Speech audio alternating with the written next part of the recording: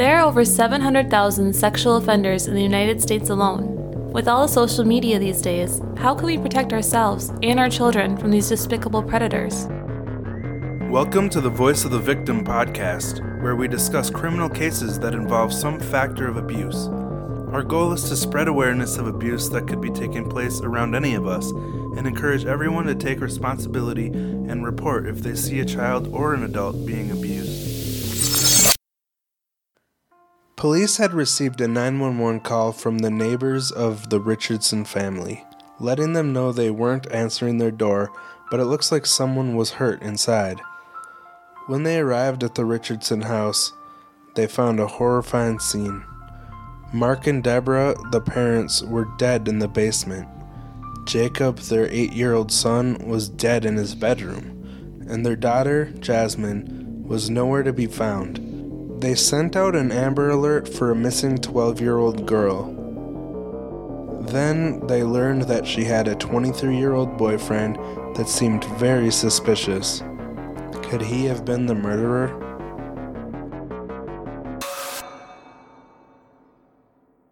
So welcome to the Voice of the Victim podcast. I'm Ryan. And I'm Rosie.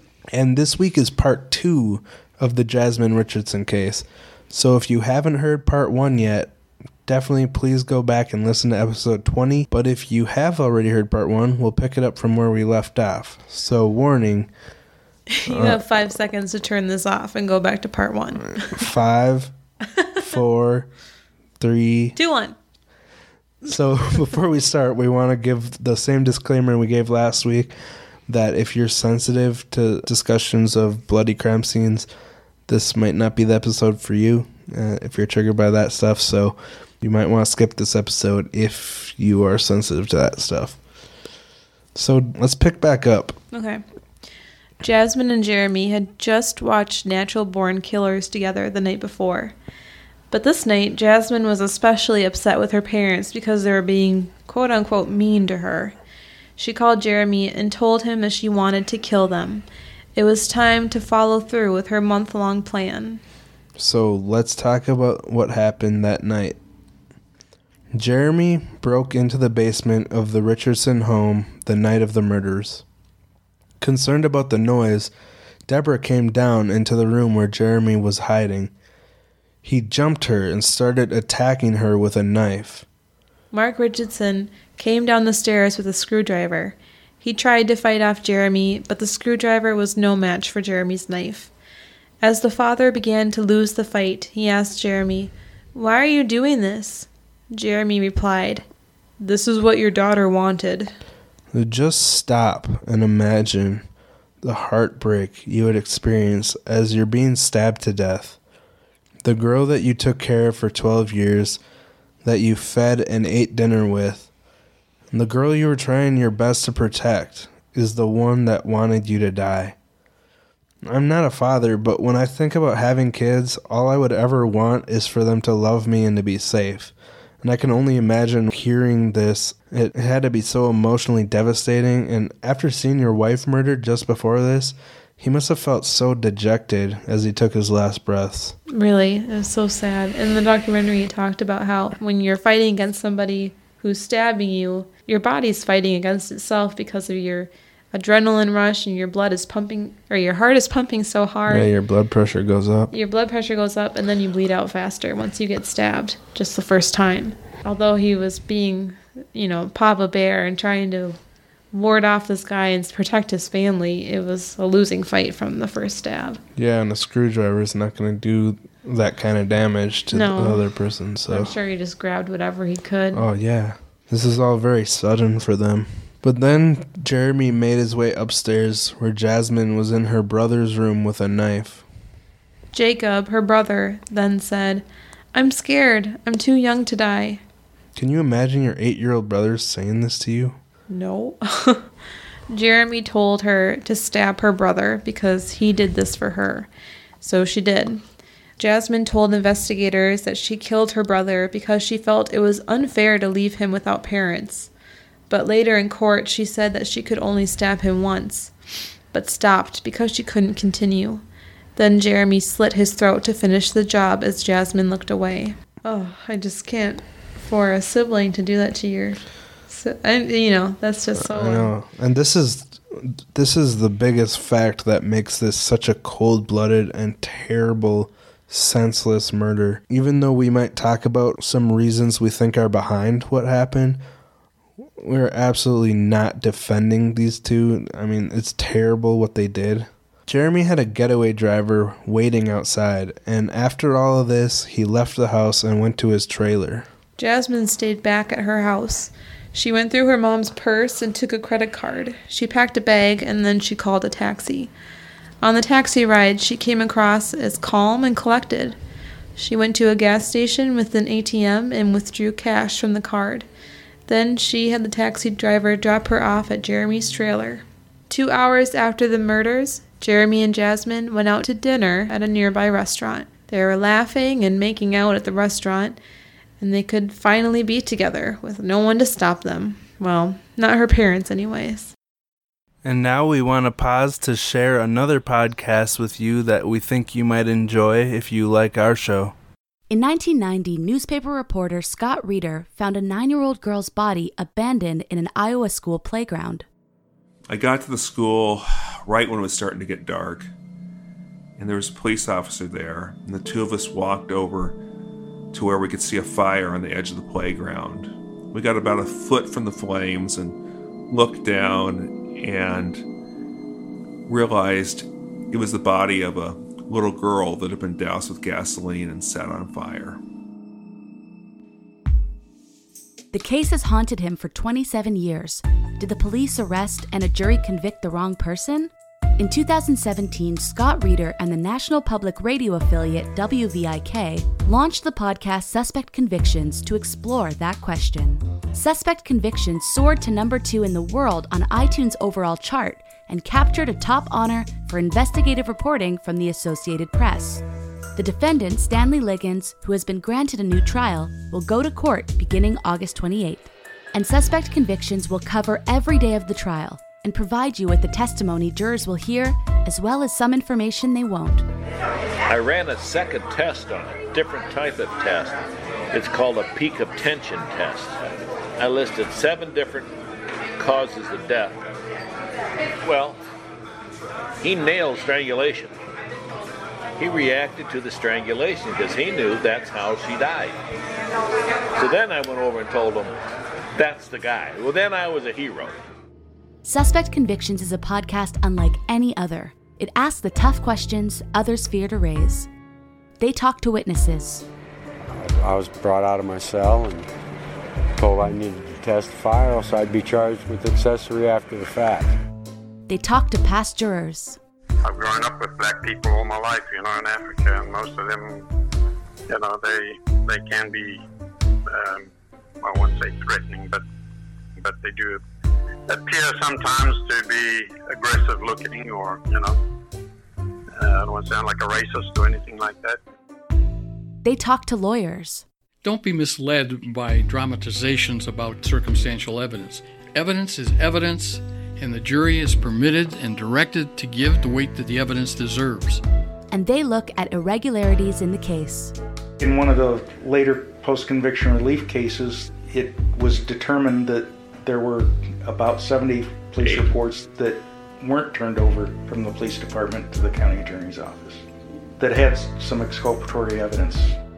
Suspect Convictions complies with the high reporting standards of National Public Radio. It will post daily episodes throughout the trial, as well as commentary and information that will never be heard in the courtroom. To subscribe, look for Suspect Convictions on whatever podcasting platform you use. And now back to the show. So, as we already talked about, the two were arrested after they found them in Saskatchewan, and they were put in jail. And before the trial, while they were in jail, she wrote a letter to Jeremy telling him that she missed him and that her lawyer had told them that they were legends. And I'm guessing that's just her interpretation of her lawyer, maybe telling her that they were all over the news. But she really seemed to be like soaking in the attention and basking in it, because I don't think the seriousness had sunken in yet. Yeah, obviously the situation hasn't hit her, right? I mean, no. like we said, she's 12. Yeah. Jeremy wrote back to her, "I love you more than life itself." He also told her that she had been added to his visitor list, so she could visit him once she was released. It seemed like they assumed Jasmine would not be punished for her role in these murders. So, like we said, not sinking in yet. He told her, "Stay true to your promises, and I shall to mine." At the end of the letter, he wrote, "P.S. You said you wanted to get engaged? Then here's a cue. Will you marry me? If so, then it is a verbal agreement." Now, this really seemed to excite Jasmine. Oh my god. How romantic. Yeah. She wrote back, "Ah ha ha ha. I never thought I'd find myself hysterically laughing in a holding cell in these kinds of circumstances. Or ever, really. But still, you make me so happy. Yes, I will. I would love to. Of course I'll come visit you. You'll have to find out where you're being held. God, I'm so happy. I must be happily insane then." Yeah, she must be happily insane. Yeah, dude. This girl seems to be off the rails. Completely off the rails. They had been arrested for killing her entire family, but apparently the reality had not set in yet, like we said. But remember, she was only 12. He was 23, and not even he seemed to be remorseful or realize the magnitude of what they had done. But what's funny in her reply to him is that she agrees to marry him. And then also, "Yeah, I'll come visit you, but you have to let me know where you are." Yeah. There's a real, I don't know, there's a real gap of... Yeah, she doesn't know how all this stuff works yet. Yeah. She also seemed to be obsessed with the fame they were gaining through media coverage, because she told him in her letter that "we've been in the papers every day, apparently. I haven't seen them, but hopefully can on Monday." Like, did she think she would be out by Monday, or... What does she think they're going to say? Are they going to put her in good light, or does she just want attention even if it's bad attention? They were into weird things, so maybe even if it's in a bad light, that's what they want. Yeah. But what could be going on in a 12-year-old girl's head to make her feel so giddy about her and her boyfriend being in jail over killing her family and getting engaged to the killer of her parents? It's a shocking, senseless, and confusing story. Very much so. So let's talk about the trials. Well, Jasmine had some friends that testified in court that she used to be a nice girl. But then Jasmine completely changed after she started dating Jeremy. Apparently, Jasmine had told these friends several times that she wanted to kill her parents and run away with Jeremy because they were trying to keep her apart from him. But the friends never took her seriously. During trial, Jasmine blamed Jeremy for the tragedy of her family. She said that she had only talked about killing her family, but wasn't actually going to do it. She claimed that it wasn't unusual for her circle of friends to talk about killing people, and she didn't think he would actually take her that seriously. That is strange. I know. What's strange to me is that her circle of friends, they talk about killing people, Yeah. It does seem to be a very over-the-top group of goth kids. Yes. But that's how the documentary made it out to be in it. She gave her own account of the night. You want to talk about that? Yeah, it went like this. She called Jeremy and told him that she wanted to kill her parents because they were mean to her. But she told the court that she was only joking about this because she was upset. Later that night, she said she woke up to the sound of Jeremy breaking into the house. She said her mom went downstairs first, and then she heard her mom screaming. Then Jasmine's father followed, and she heard Jeremy and her father fighting. She went downstairs and saw her mom lying in blood. Then she ran upstairs and grabbed the knife that she kept in her closet to protect herself. She said Jeremy came upstairs covered in blood, and he yelled at her to kill her brother. Yeah, Jasmine said that Jeremy yelled, "Stab him, just stab him, slit his throat." And she replied, I can't. And he said, "You have to. I did this for you." Well, this part is so sad, and we want to remember this young boy, Jacob, because him and the parents are the real victims in this story, and we don't want to forget that. He was 8. So he had nothing to do with any of this. Yeah. The parents were the ones that were forbidding this love that they should have been forbidding. It was good that they were doing that. But for Jacob to die, he was so young, it was a pointless death that completely could have been avoided. And Jasmine's the one that testified that his last words were, "I'm scared. I'm too young to die." After this, she said she stabbed him, but she could only bring herself to do it once, and she froze. But Jeremy grabbed the knife and slit Jacob's throat. Jasmine said she couldn't watch Jacob after this, but she heard gurgling. Oh, this is so horribly sad and tragic. I mean, how could this happen? I know. I mean, I could buy this version of events, even though it doesn't line up with Jeremy's.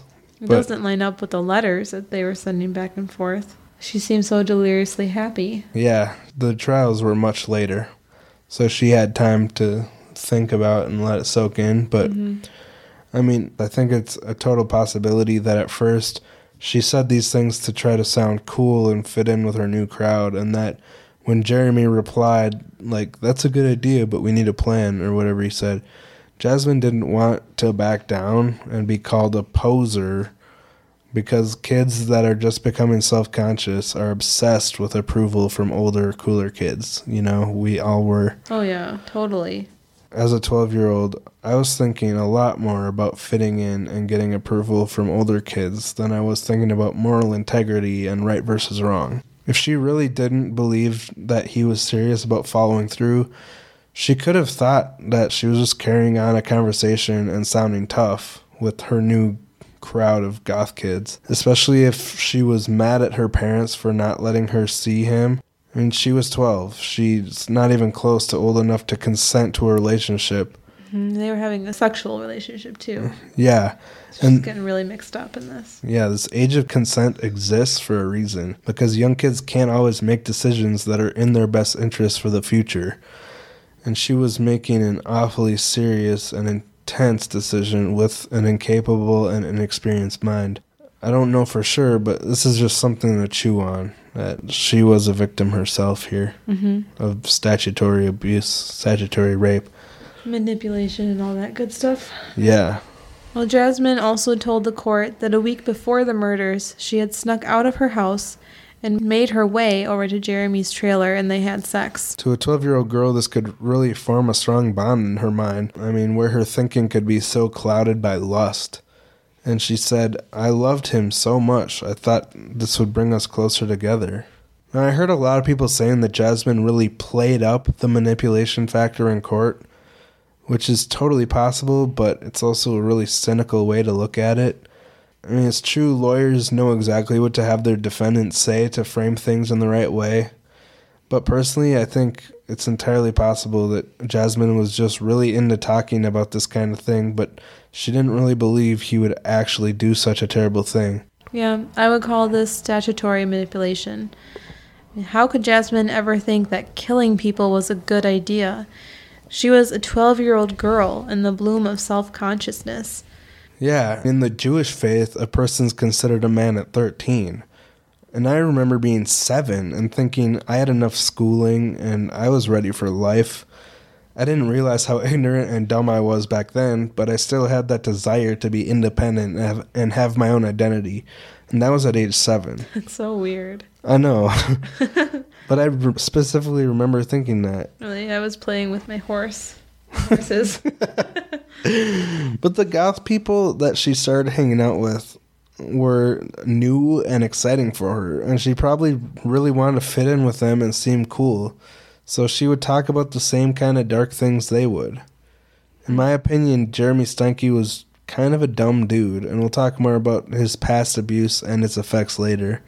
But I can totally buy that Jasmine may have been just talking big this whole time, trying to fit in with her new group of friends. And Jeremy, dealing with his own PTSD and being drunk and high all the time, and possibly kind of dumb, could have been a horribly perfect match to Jasmine's identity crisis and frustrated ramblings. In other words, they were a deadly combination. And I don't know if we mentioned it yet, but Jeremy was drunk and high at the time of the murders, and he was quite often.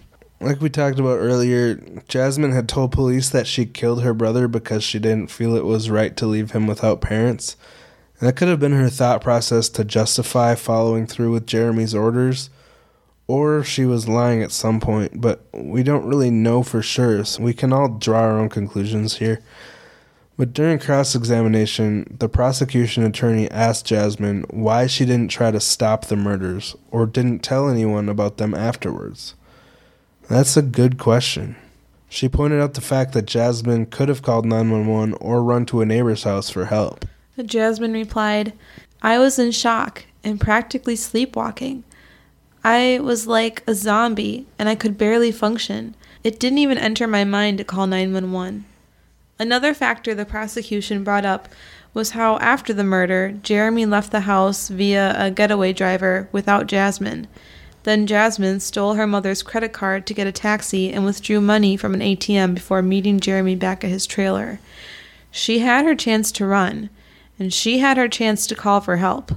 This is all very compelling evidence that Jasmine was serious about murdering her family. But her defense brought up some more interesting points. He said, "To find her guilty, you have to find that she intended for Jeremy to kill her family. They didn't have a destination to run away to after the murders. Jasmine didn't pack a bag in advance, and Jeremy left her at home after the murders." He continued, "That proves that there was no planning on her part." But she did seem to have a pretty clear plan based on her actions. Stealing the credit card, getting a taxi, withdrawing money at an ATM, and meeting Jeremy. This was just hours after seeing this man kill her entire family. And she never made an effort to call the police or seek help. So, I don't know. One more interesting thing from the trial was that one of the officers that arrested Jasmine and Jeremy testified that Jasmine was put in the back of the police car with 3 friends that were with them at the time of the arrest. He said they yelled obscenities and giggled in the back of the car. Obscenities. It's usually pronounced obscenities, but... No. I'm sorry, I didn't mean to correct you. It's okay, but you did. After a month-long trial and 3 hours of deliberation, the jury found Jasmine guilty on 3 counts of first-degree murder. When Jasmine heard this, she put her hand on her mouth and cried. Under Canadian law, no one under 14 can be charged as an adult and can only be given a maximum sentence of 10 years. So she got 6 years in the psych hospital, followed by 4 years of supervision. This sounds like a pretty light sentence for wiping out your entire family. Yeah, but I like the Canadian law that you can only get 10 if you're under 14. I think that if you're a child, you don't know what you're really doing or capable of. They're very much more based in rehabilitation than punishment. So, but to qualify for that 6 years in the psych hospital and 4 years of supervision, she had to be diagnosed with some kind of mental disorder, and she was diagnosed with a conduct disorder, which means you're extremely defiant and oppositional. I didn't know that was an actual disorder. We're going to talk a little bit about what can happen when you force your children into certain lifestyles without dignifying them with knowledge and why a path is actually good for them. In other words, educating them and allowing them to make the choice to follow the lifestyle that you've taught them about instead of forcing them into it. Mm-hmm. It's a very touchy subject, and obviously I'm not blaming Jasmine's parents by any stretch of the imagination for the way she acted, but Jasmine was part of a somewhat strict Catholic family, and in Catholic school, she was forced to wear a uniform, and no doubt she was showered in disappointment and shame when she began wanting to find her own identity as a goth. Right. In the documentary about this case, Jasmine was described as a typical ordinary Catholic girl before the murders. There's a dramatization, and in it, the teacher is forcing her to wash off a tattoo that she made for herself on her arm and was yelling at her angrily, "I'm so disappointed in you. You know you're not supposed to wear that at school." And then she says, "What is that?" pointing to her belt. Personally, I think it's really tough for kids that are forced by their parents to take on an identity as a squeaky clean religious person at such a young age. And even if a certain path is what may be best for a child, forcing them down that path instead of guiding them may be really intimidating and almost seem hopeless for a child. In researching this, I found a quote from a child comparing reaching the lofty goals of living up to their parents' expectations to reaching the top of a giant staircase and feeling like they're not even on the steps yet. And the fear of taking the first step makes them run even farther and farther away from the stairway. So basically, a child needs to be guided and taught to understand why a certain path their parents want them to take is in their best interest and would be good for them, instead of just being forced to take it and not really understand why, and then get met with anger and disappointment and shame when they don't live up to the expectations that they really don't understand. Mm-hmm. According to the documentary, there was a real war going on in this household while Jasmine was searching for her own identity and turned to the goth movement to find it. Yeah, like I said, I'm not at all blaming the parents for what happened, but it could have played a huge role in Jasmine's frustration if, instead of loving guidance back onto the right path, she just received angry shame, making her feel like she was so stupid for even thinking that she could date an older man or make her own decisions about her identity. Taking away someone's agency and dignity, no matter how young they are, is often what leads to low self-worth and or outright defiance, which is what she was diagnosed with. Mm-hmm. Defiance disorder. Conduct disorder. Well, yeah, but the characteristic of that was defiance. Oh, yeah. And opposition. So that's a lot to chew on. It is. But we're going to switch gears here and talk about Jeremy's trial. Jeremy admitted to killing the parents. He said he wore the mask and dark clothes so they wouldn't know who he was, and he also said he was extremely drunk and high at the time. Jeremy's defense was that he was a victim of a brutalized childhood, that he was a lovesick loser hopped up on drugs and alcohol and too spaced out to form the intent to kill. His attorney told the court that the killings were an impulsive reaction, triggered by Jeremy's excessive intoxication and drug abuse that night. I'm sorry, but has drug and alcohol abuse ever excused someone from responsibility for a stupid crime before? This seems like such a dumb defense to me, because they're framing Jasmine as the puppet master and saying that it wasn't his fault because he was drunk and high. Well, they gotta try something. I know. So according to his defense, Jeffrey Dahmer shouldn't be held responsible for his actions either. It's kind of ridiculous. But after Jeremy's arrest, an undercover officer had posed as an inmate and wore a recording device while talking to Jeremy. In the recording, Jeremy said to the person he thought was his fellow inmate, "You hear about that triple homicide? You're looking at him, and me and my old lady have become legends." His old lady? Who's 12? Wow. Is he just trying to fit in with the hardened criminals he would be around for the rest of his life? Maybe it's the drugs and the alcohol intoxication talking. Well, I think he would have been detoxed at this point. That's what his defense would say, though. Oh, yeah. Well, Jeremy testified that he tried to talk Jasmine out of the murders, but that she wouldn't have it, and that he's a man of his word. Oh, that's touching. I don't think there was any evidence of him trying to talk her out of it, but he said Jasmine was the one who killed her brother Jacob, and that she wasn't even upset about it afterwards. He asked the person that he thought was his other inmate, who was the undercover cop, "You ever watched the movie Natural Born Killers? I think that's the best love story of all time." Well, apparently, I need to watch this movie, because I gotta figure out what it's about.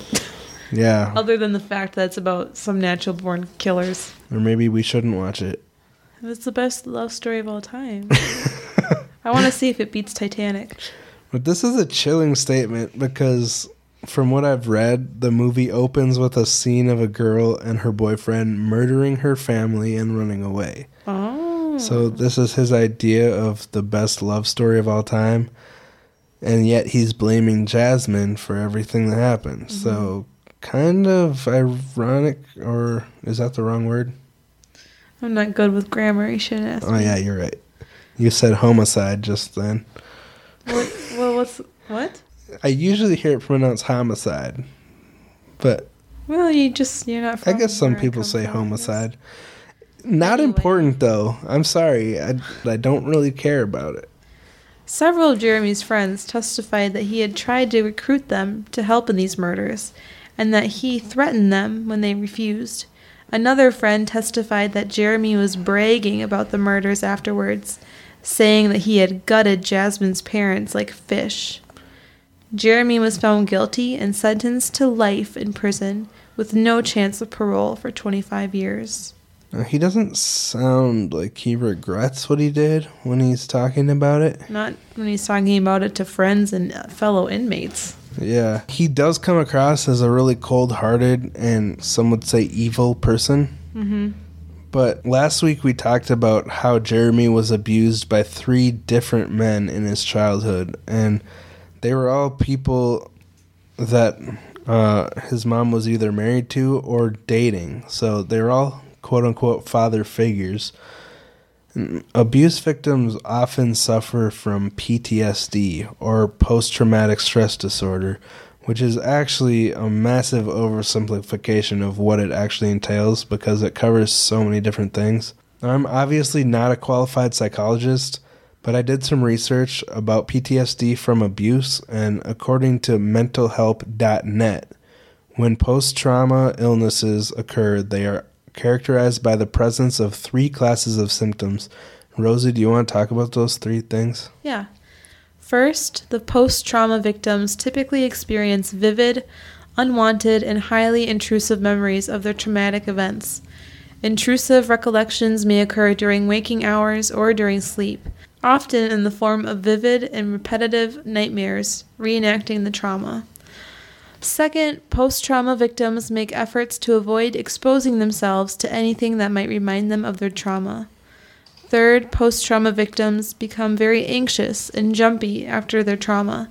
So basically, as we can see by these 3 things, PTSD can be a very debilitating condition, and post-trauma victims' attempts at avoidance of trauma-related things can push them towards impulsive actions that less frantic people would avoid.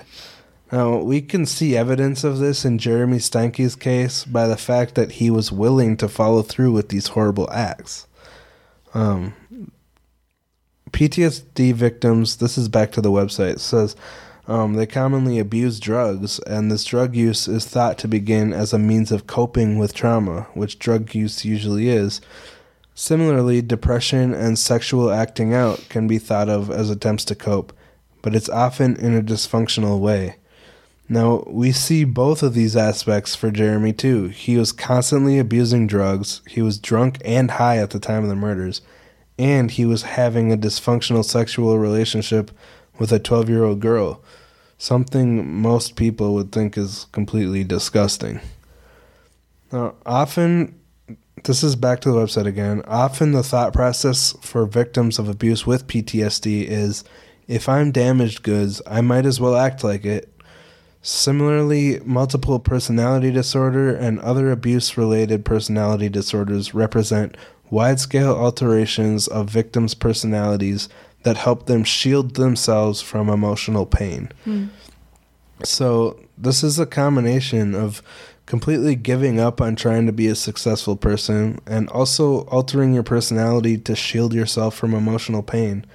And this could have been the root cause of Jeremy becoming such a hardcore goth, wanting to pretend to be a tough goth to escape the pain and helplessness of being violently beaten by a quote-unquote father figure, as well as feeling like damaged goods and not feeling any motivation to try to be a good person because of intense depression.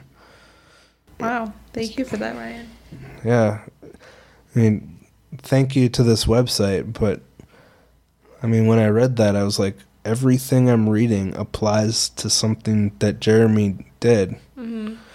So it's a lot to think about. Mm-hmm. Now, do you want to talk about Jasmine and her time in jail? And Yes. In 2009, Jasmine was getting intensive rehabilitation at the Alberta hospital, and she was about to begin having supervised trips off of the hospital grounds. This was only 2 years after her conviction, and she was already going on field trips away from her confinement. In 2010, the court got a report that she was making progress, but having trouble accepting the severity of her crimes. in 2011, Jasmine was released and moved into a group home, and she began studying at Mount Royal University in Calgary. So she only served 4 years of her 6-year sentence to psychiatric hospital. And so in October of 2012, Jasmine was completely living on her own and taking classes. Wow. Yeah. She was reportedly showing signs of remorse and assessed as having a low risk of committing another crime. And in May of 2016, Jasmine appeared in court to have her sentence deemed officially completed, and now she's a free woman. If she doesn't commit any crimes between now and May 2021, the murders will be completely expunged from her record. This means employers will not see anything on her background check if she doesn't reoffend by age 27.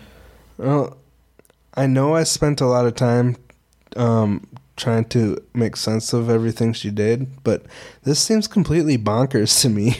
I mean, she was responsible for 3 first-degree murders, and yet she has the potential for having them completely removed from her record. On the other hand, someone could get a DUI with no intentions of malice, and that will forever be on your record. Now, don't get me wrong, DUIs are incredibly irresponsible, and no one should drink and drive. But how much worse is a premeditated triple homicide? Either way, I really do respect the Canadian justice system for being more focused on rehabilitation rather than punishment, especially considering all the things that we talked about. Mm-hmm. But personally, I think she should have gotten her full 10 years, at least in the psych hospital. But yeah, I can see where you're coming from. What I think is so cool about the Canadian justice system is how nobody knew, well, they couldn't say her name. Oh, yeah. Her name was leaked initially because they put out an Amber Alert the day she was missing, but then the very next day they changed it, and she was known as JR until she turned 18. So, yeah, that is really nice. Protecting her identity because she was 12. So Jeremy has a new identity now, too. Rosie, you want to talk about that? On January 11th, 2012, it was reported that Jeremy had officially changed his name to Jackson May, May being his mother's last name. This name change came to light when he attempted to appeal the jury decision from 2008, stating it was an unreasonable verdict. No, it wasn't, friend, but okay. But they replied, letting him know that he missed his 30-day deadline to appeal, and he blamed his unfamiliarity with the criminal system and inability to find a lawyer, saying, "I didn't appeal because I'm new to the system and did not know what I was doing at the time. And at the time could not find a lawyer who would take my case." That's all we got. Jackson May. Yeah, watch out for Jackson May. I don't think he'll be getting out anytime soon, but if he does, that's his name now. Why not change your name if you're going to be in prison for the rest of your life? Why not? Yeah. I would too. Yeah, especially if you did something like this. I wouldn't want people to know who I was. Yeah. Unicorn Princess Tears. That's going to be your new name after you commit a murder? It's going to be my jail name. My prison name. Unicorn Princess Tears? Yeah. That's a good first draft. Thanks. All right. Well, if you enjoy our show, we'd really appreciate a rating. But even if you don't have Apple Podcasts where you can leave us a rating and a review, we'd love to know what you think of our show. So you can tweet us on Twitter at VOVPod, or you can DM us on Instagram at VOVPodcast. If you really love our show, you can support us on Patreon at patreon.com/VOVPodcast. And last week we talked about our different awesome tiers. We just want to mention again that Podcards 2018 are available. But they won't be for long. Yeah, there's a very limited amount. There's 40 podcasts involved. Each podcast has 12 decks. So once those 12 decks are gone... For each podcast. Yeah, that's 480 total in the world, which isn't that many because this is the first time there's ever been trading cards for podcasts. Mm-hmm. Thanks to Kate from Ignorance Was Bliss, who did a ton of work ordering, sorting, and shipping all of these out to 40 podcasts. I can't even imagine how long that took. Of course, you can email us at vovpodcast@gmail.com, and we encourage anyone who wants to share their story to email us there. Yeah, and check our show notes for all the links to this stuff. And thank you for joining us this week and listening to us talk about this case. Yes. And talk to you next week.